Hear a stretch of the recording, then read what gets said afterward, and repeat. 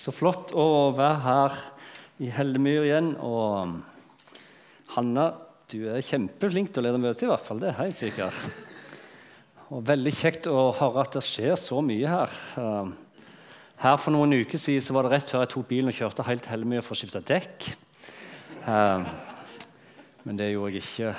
Kjekt å høre at det er så mye folk som var på litt sånn førjulskos, eller snekkerverksted, eller juleverksted. Det er veldig bra. I går satt jeg og forberedte de siste sluttene før jeg skulle ned her. Og vi hadde avtalt litt på forhånd, siden det nærmer seg advent og det nærmer seg jul, at vi skulle prate litt om advent, og det var virkelig planen også. Og det skal vi gjøre bitte litt. Men mens jeg sitter da i siste avslutning på den talen jeg hadde forberedt for oss i dag, så kjenner jeg at jeg liksom må prate om noe annet. Og derfor har vi valgt en litt annen inngang enn advent i dag. Men i grunnen så sånn temamessig så kunne en snakket om advent, fordi hvis en leser juleevangeliet, og i dag skal snakke om kjærlighetens pris, det finnes så mange steder i det evangeliet, juleevangeliet og den historien der noen betaler kjærlighetens pris. Så er det ikke et problem å fylle opp. Problemet er bare at jeg har så mye annet som jeg må si, så det er blitt alt for langt. Men hør, helt ærlig, Gud velger en stall. Han ville en tenårsjente ca. 14 år gammel som hadde en helt annen plan for livet sitt, skulle være trolovet med Josef. Og jeg bare tenker Josef, som ca. 30 år, som på den tiden får høre at Maria er gravid.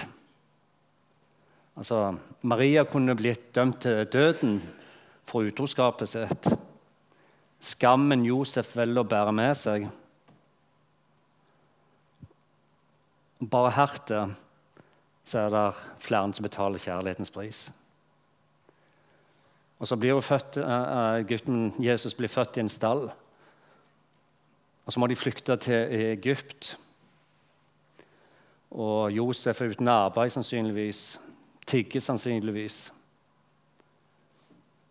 Det er ikke problem å finne en plass i juleevangeliet der folk betaler kjærlighetens pris. Og fordi kjærligheten da, den er mer enn gode følelser. Kjærligheten er mer enn når en kjenner en har det godt og alt er rett. Kjærligheten er noe som går dypere, og derfor skal vi prate om kjærlighetens pris i dag. Nikolai Severin Grundtvig, som er en dansk dikter, han er teolog og han er prest, og han regnes den dag i dag som en av de mest betydningsfulle politiske og kulturelle personlighetene som har levd i Danmark. Han skrev en gang sånn tilbake på 1800-tallet at kjærligheten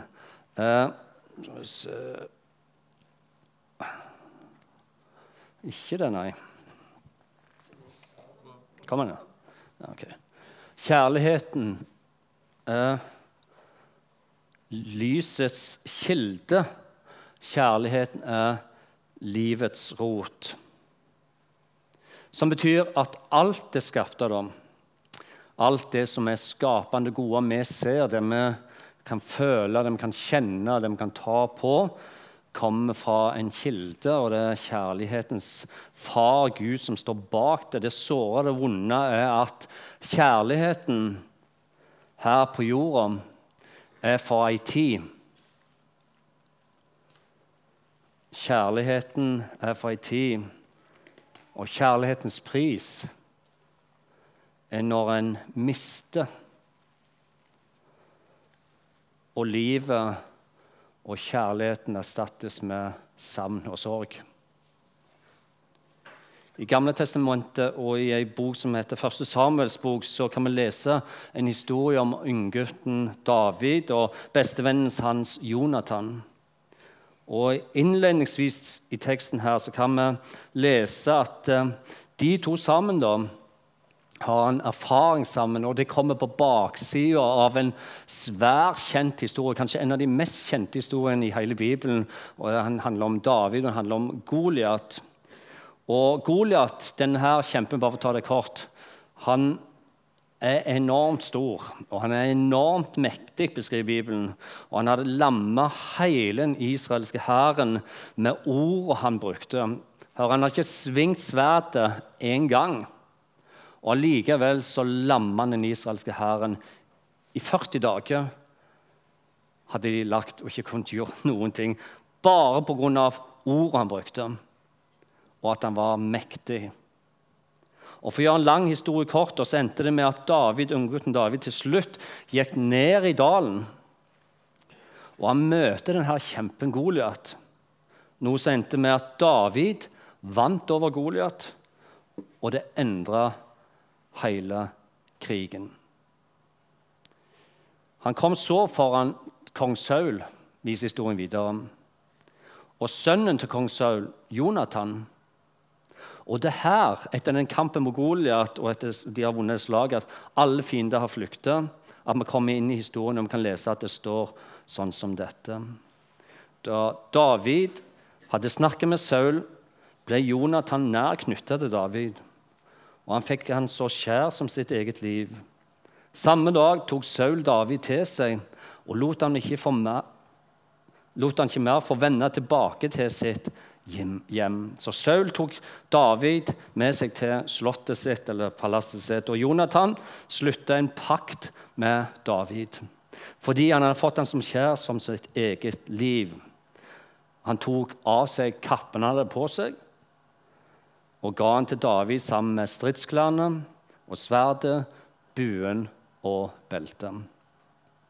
Og det vi leser her er at David og Jonathan, de inngår en vennskapspakt, og de opprettet denne dagen her. En vennskapspakt som varte faktisk livet ut mellom de to.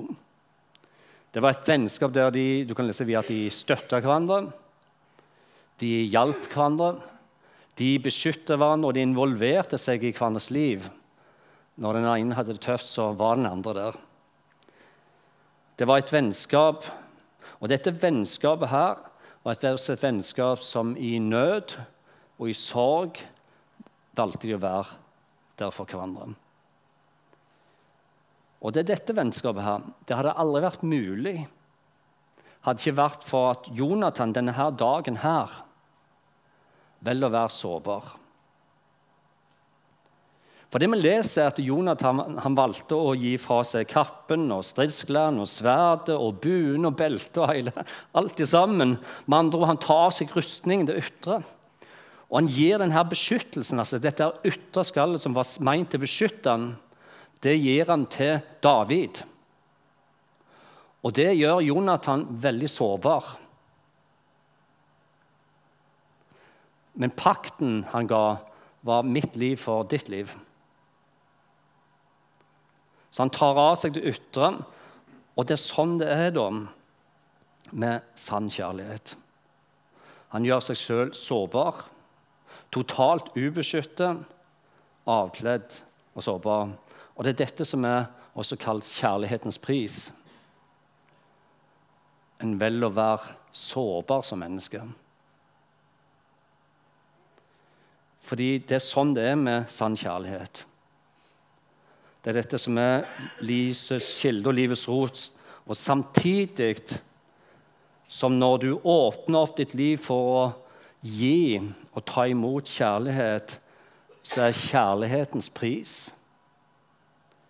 sorgen vi erfarer når en mister.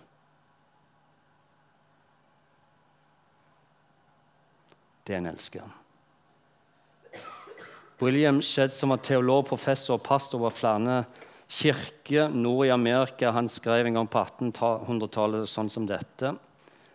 Et skip er trygt i havnen. Men det er jo ikke det et skip er bygget for.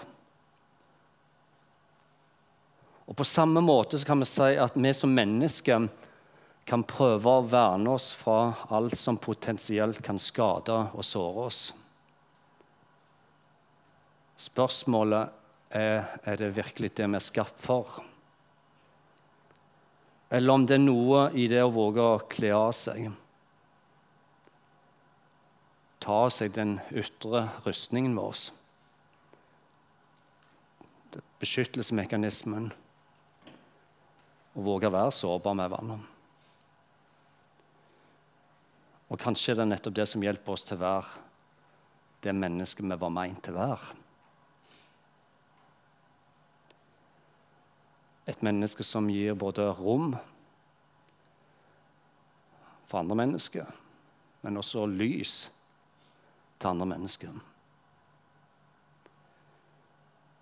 For et spørsmål som er verdt å stille seg, er jo om det viktigste i livet virkelig er å være sterk.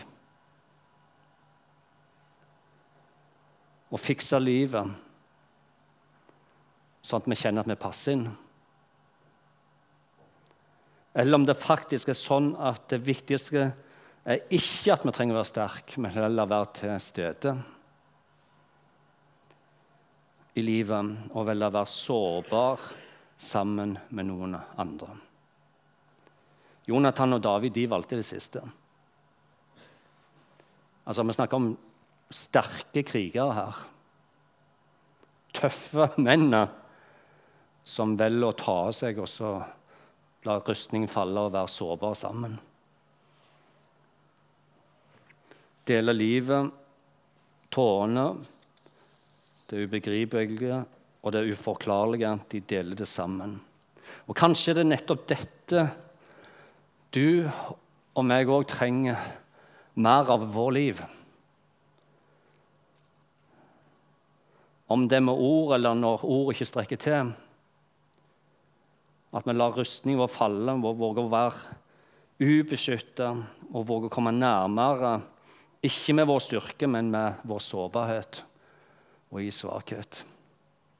I Gamle Testamentet og i andre Mosebok så kan vi lese om en mann som heter Moses. Og denne Moses, han levde i grunnen et helt vanlig liv med familien sin. Han var ute i ødemarken, han hørte, kan vi lese, passte sauene sine en dag. Og denne dagen så møtte han noe som skulle forandre livet hans så lenge han levde. For plutselig mens han er ute og gjeter sauene, passer de der, så ser Moses noe som ligner en buss som brenner, men som ikke brenner opp, noe som igjen gjør at han naturlig nok blir veldig nysgjerrig, som vi også sannsynligvis hadde blitt, og han går bort til busken. Og det er her når han kommer nærme busken nok, han plutselig har Guds stemme som sier, kom ikke nærmere, Moses. Ta av deg skoene. Ta skoene av føttene, for stedet du står på er hellig grunn. Men hva betyr i grunnen dette? Hva betyr det for oss? Jo, i hvert fall 2 ting. Og det første er dette her.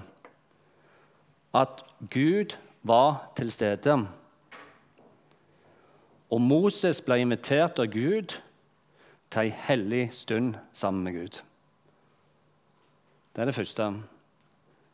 Men det andre som er vel så viktig her, er å ta av seg skoene. For hva betyr det? Jo, det betydde at Moses kom til å bli værende her en stund. Og hva mener jeg med det?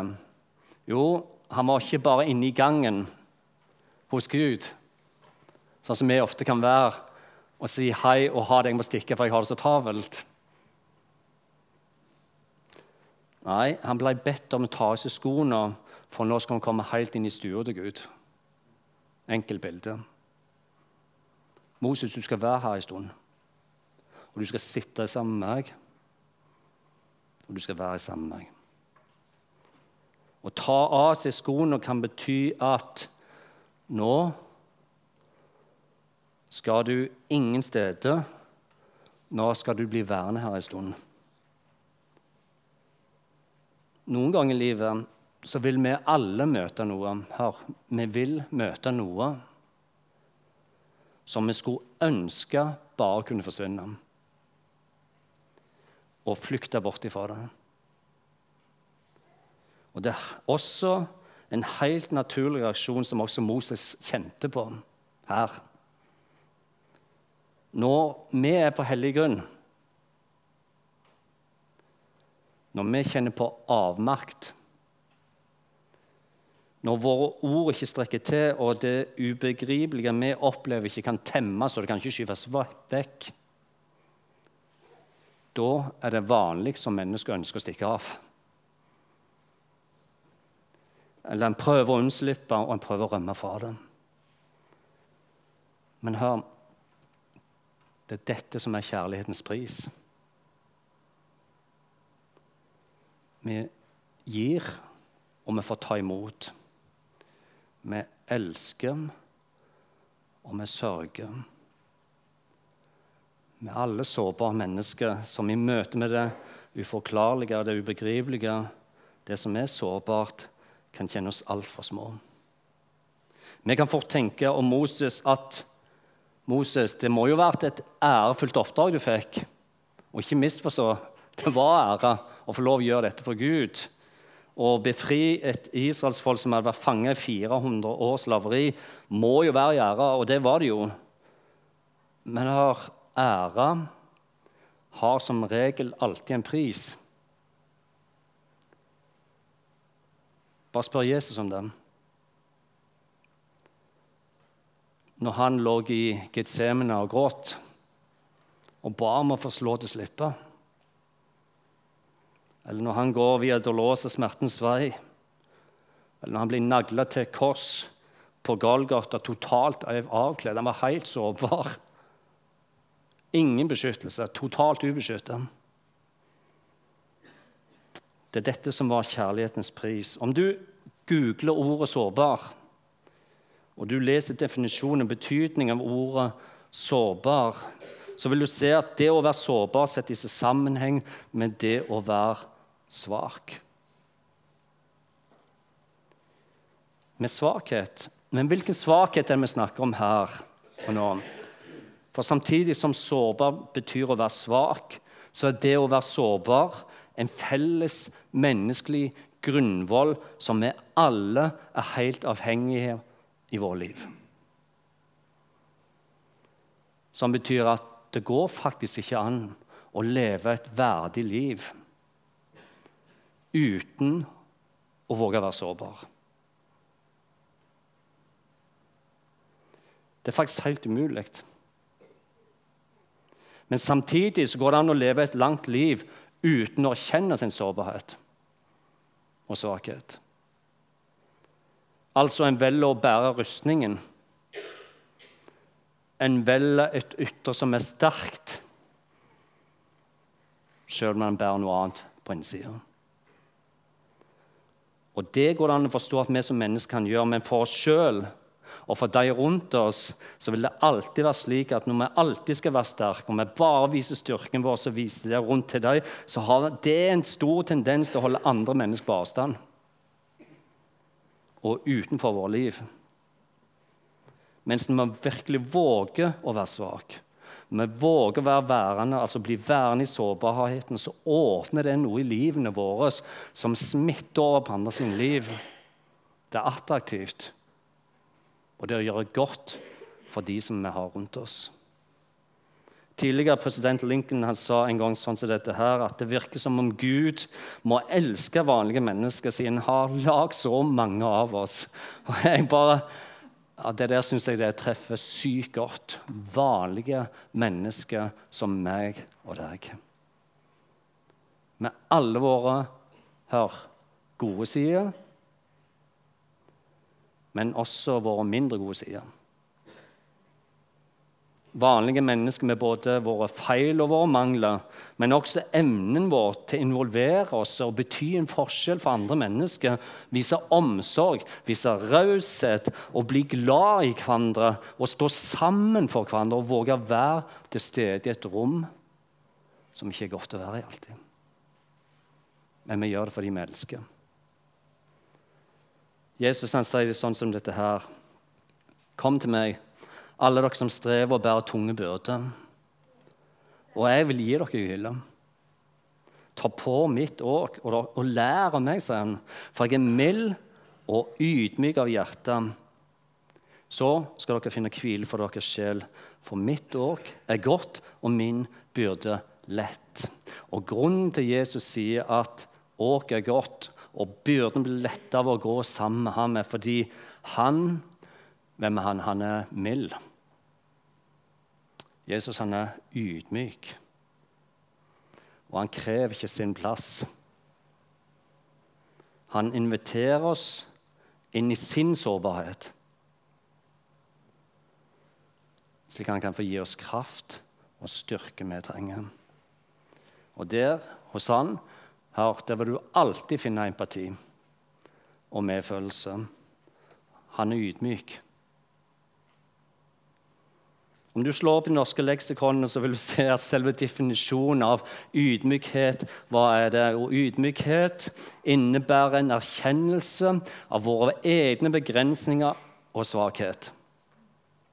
Og en evne til samarbeid og sette andre for oss selv. Fordi det motsatte av ydmykhet, hva er det? Det er hovmod. Eller overdreven stolthet, står det, som fører til egoisme og selvhevdelse. Hvem er i sentrum? Jo, jeg er i sentrum. Og det ringeakter andre sine valg. En tenker at min rett er å bestemme, som betyr han legger seg ikke unna, men han setter seg over. Og en tenker at det han har fått, er viktigere enn det andre mener. Altså det motsatte av mild og ydmyk av hjertet. Peter, som var en av Jesus sine nærmeste disipler, han måtte lære dette her om igjen og om igjen den harde veien. Han var stolt, og han var håndmodig, og skrev etter mange år i lære under Jesus sin, altså 3 år med Jesus, med i etterkant også, om sin læremot og det å være ydmyk. Han skriver sånn som dette her, kanskje. Eller ikke. Ja, der kom det. Gud står de stolte imot, men de ydmyke gir nåde. Ydmyk dere da under Guds mektige hånd, så han kan opphøye dere når tiden kommer. Hør, vi lever i en tid, og vi er en del av en kultur nå i dag, der vi er vitne til at avstanden øker, polariseringen den øker i mange, mange saker. Det er nesten sånn at media og på diverse plattformer i sosiale medier for tiden, at den faktisk ikke burde kalle dem for sosiale medier. Det er ikke mye sosialt. Det er polariserende, og det skaper frykt, og det skaper avstand. Her for en måned siden så hadde vi i Lyngdal en begravelse som berørte veldig mange mennesker, faktisk over hele Norge. Og etter en krevende leteaksjon som holdt på over 2 døgn, så fant de endelig lille Torjus på 7 år. Et tragisk utfall som ennå berører oss sterkt. Og det berører menigheten vår og veldig mange i Lyngdal. Her for noen uker siden snakket jeg med en av de som var med og gikk siste kveld og natt på leit etter Torjus i skogen. Og han sa det var veldig krevende, både fysisk og mentalt. Men det som var veldig sterkt å oppleve, sa han, var de forskjellige menneskene med hodelyktene som gikk inn gjennom skogen. Sorry.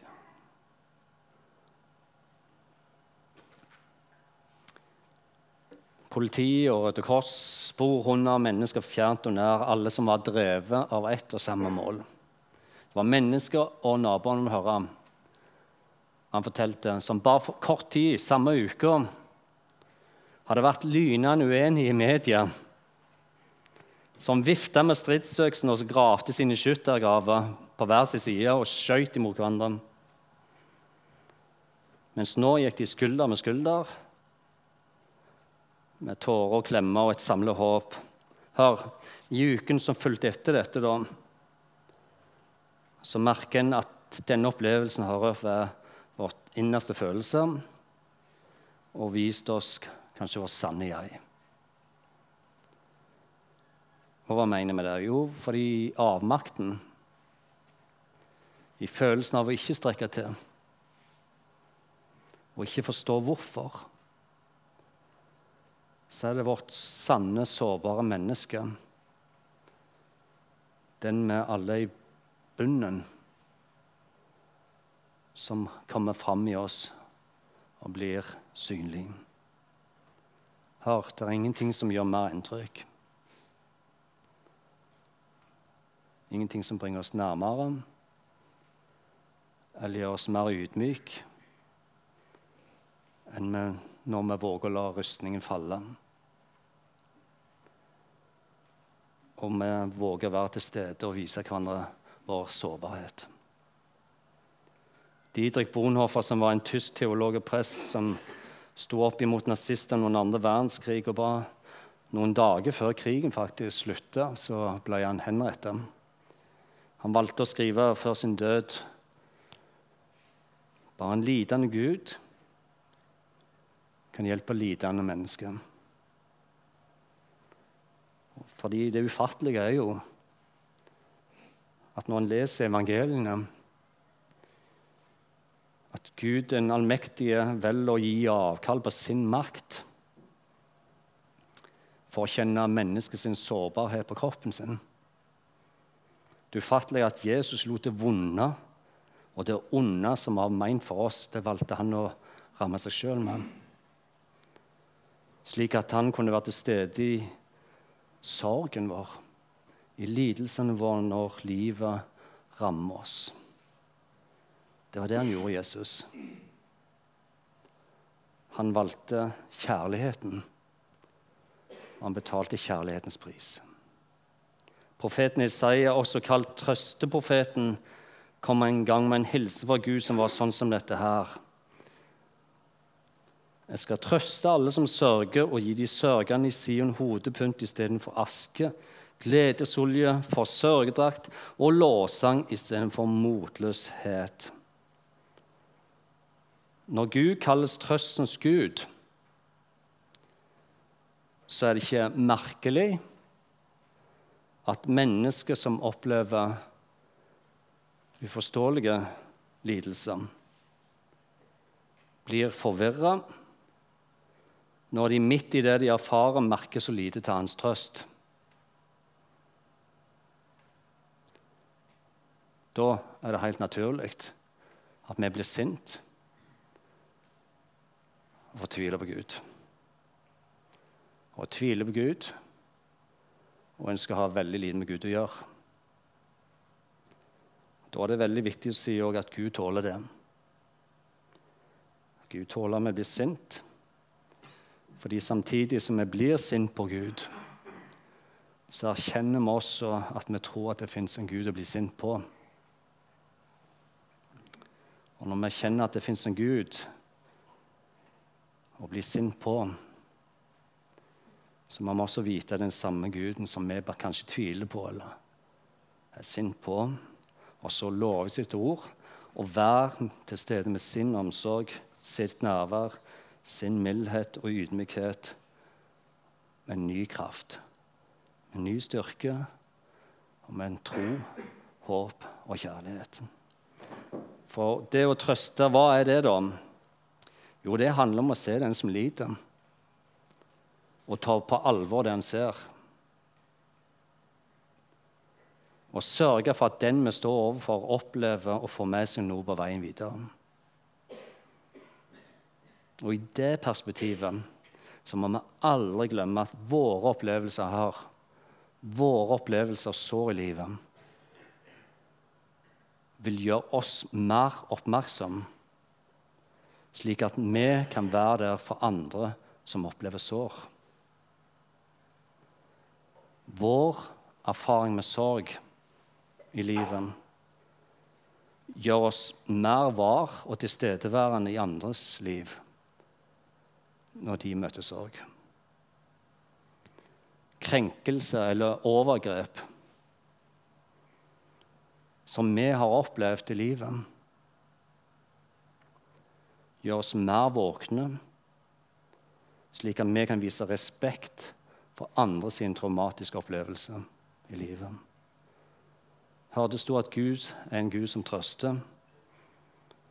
Og noen ganger, og mange ganger, så er det gjennom vårt valg med å ta av oss rustningen og våge å være sårbare, som blir Guds trøst til de mennesker vi har rundt oss. Når vi tar av skoene og vi trør inn på hellig grunn, der det nødvendigvis ikke er rom som rommer det vi føler, men vi velger å bli værende, så bærer vi med oss Guds trøst, Guds tårer, hans omsorg og hans kjærlighet. Her for en stund siden, vi skal avslutte nå, men så en kveld der dette er noen år siden, et av mine barn, vi går ned og husker å legge seg om kvelden, og så spør meg plutselig, mens vi sitter på sengekanten med aftenbønnen, så sier hun, pappa, hva om Gud ikke hører når vi ber? Hvorfor svarer han ikke når vi ber om det samme igjen og igjen og igjen? Hører han ikke etter, eller bryr han seg ikke? Og sannheten som foreldre som har et barn som kjemper med skuffelse, med troskamp eller spørsmål. Hør, det enkelte står her som pastor og lirer ifra seg inspirasjon. Det er enkelte. Men det er en helt annen ting å sitte på sengekanten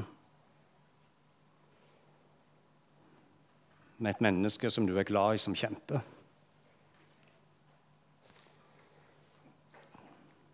Da er det vanskelig å være frimodig. Kjærlighetens pris, den går to veier, som begge går samme veien. Den ene veien er det vi møter i livet og blir tvungen til å bære livet. Den andre veien er den Jesus valgte å gå til korset alene. Han bar vår synde alene, slik at ingen av oss aldri noensinne skulle komme nederst ned og helt på bunnen i vår liv og kjenne at vi også er alene. Jesus lover at han er med oss, og når vi bærer kjærlighetens pris, så er vi aldri alene. Aldri alene. Han er der. Jesus Kristus er der. Vi er aldri alene.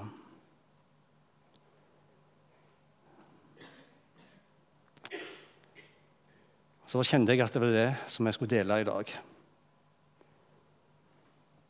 Og så skal vi be sammen, og så skal vi synge sammen til slutt. Og så vil det være sånn, helt til slutt. Vi skal synge en solsang nå, så blir det noen sang etterpå. Det vil være mulig å få forbønn bak der. Og hvis du ønsker å komme, så blir jeg bak der, og så blir det noen andre også. Så benytt anledningen hvis du ønsker det. Så skal vi be sammen før vi synger. Far i himmelen, kom du og vær oss nær, Herre. Vær du nær de som trenger ditt nærvær, din omsorg og trøst her i dag, Herre. Takk for at du valgte å komme med ydmykhet, og du kom med kjærlighet, Herre. Takk for at du aldri forlater oss, men du i ditt ord har lovt oss at du er med oss alle dager, inntil verdens ende. Takk, Herre, for du valgte kjærlighetens vei, og du valgte kjærlighetens pris. Så må du hjelpe oss da, i en verden som krever så mye av den enkelte av oss, Herre. Hjelp oss til å velge en annen vei, kanskje. Hjelp oss til å være sårbare og våge å dele liv sammen, Herre.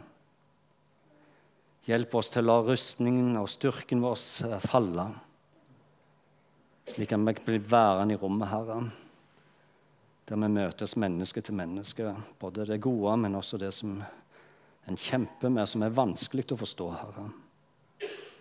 Kom du da og vær dette lyset som vi trenger i vår mørke tid, Herre. Kom du og vær nær. Det ber vi om i Jesu Kristi navn. Kom du og vær nær. Amen.